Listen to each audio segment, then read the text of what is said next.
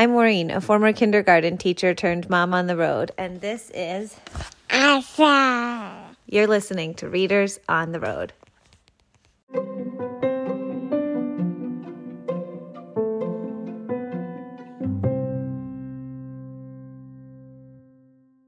Antlers Forever.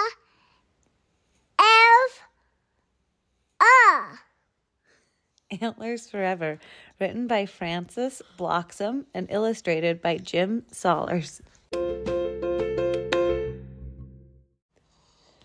When young Orville Anderson Tarkington Moose awoke one bright morning, his antlers were loose.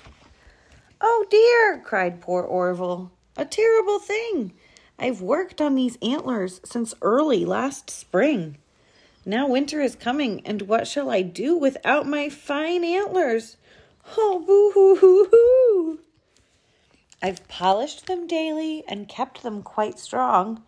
Now what in the world do you think has gone wrong?"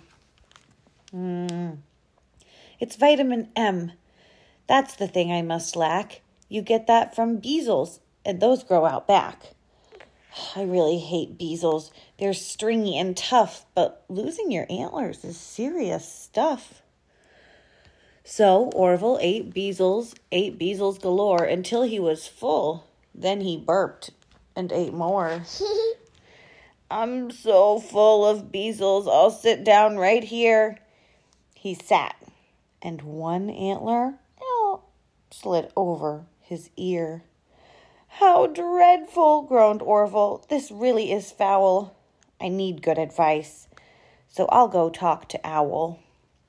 Because of his eyes and the calm way he sits, Owl looks like a bird with remarkable wits. He walked with great care down the path to Owl's tree. He knocked and he waved and then called out, "It's me. I have a big problem. My antlers go flop. If they aren't fixed soon, I'm afraid they will drop." Owl blinked his large eyes and he curled his strong toes. Why are owl's toes strong? They're talons. They hold them onto tree branches. Just what he was thinking of, nobody knows. "Young Orville," said Owl, "I'd have thought that you knew that your antlers like yours are held on by a screw. Your screw has come loose, as screws sometimes do. This makes you screw loose. Hee-hoo-hoo, ha-ha-hoo. To fix them is simple. We'll screw them back in. I'll hold them in place while you turn round and spin." "Oh, thank you," said Orville. "You're so very kind. Grab hold of my antlers. We'll give them a wind." With Owl holding on, Orville started to spin. There was screeching and flapping, a terrible din. When they finally quit, Orville crashed in a heap, and Owl was too tired to make even a beep. They waited a minute till all the dust cleared, and then Orville saw. It was just as he feared. His antlers were off. There they lay, on the ground. Poor Orville was stunned. He could not make a sound. Then he threw back his head and he cried and he howled. He wept and he snorted and bellowed and yowled.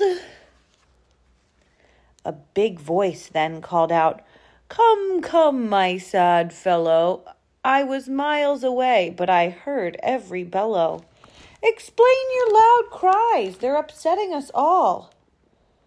When Orville looked up, he saw this moose was tall. A moose large and broad with a beautiful beard. "Oh, sir," said young Orville, "it is just as I feared. I just could not save them. My antlers fell off. It's terribly sad. Now my friends will all scoff." Said Big Moose, "What nonsense. It's clear you don't know that moose shed their antlers, so new ones can Grow. You must wait till spring when new antlers will sprout, and they'll be much bigger, of that have no doubt.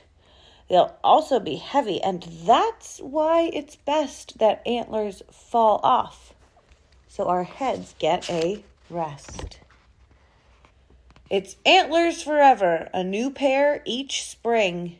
Isn't being a moose just a marvelous thing? Goodbye, Orville Anderson Tarkington Moose. I'll soon look like you, 'cause my antlers are loose.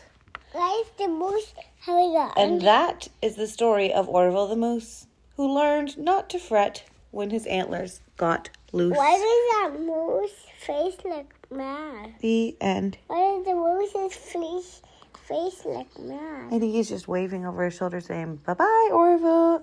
Going to drop my antlers somewhere. When my teeth get big, they will fall out just like most antlers. And then what will grow back in its place? Teeth. Big teeth.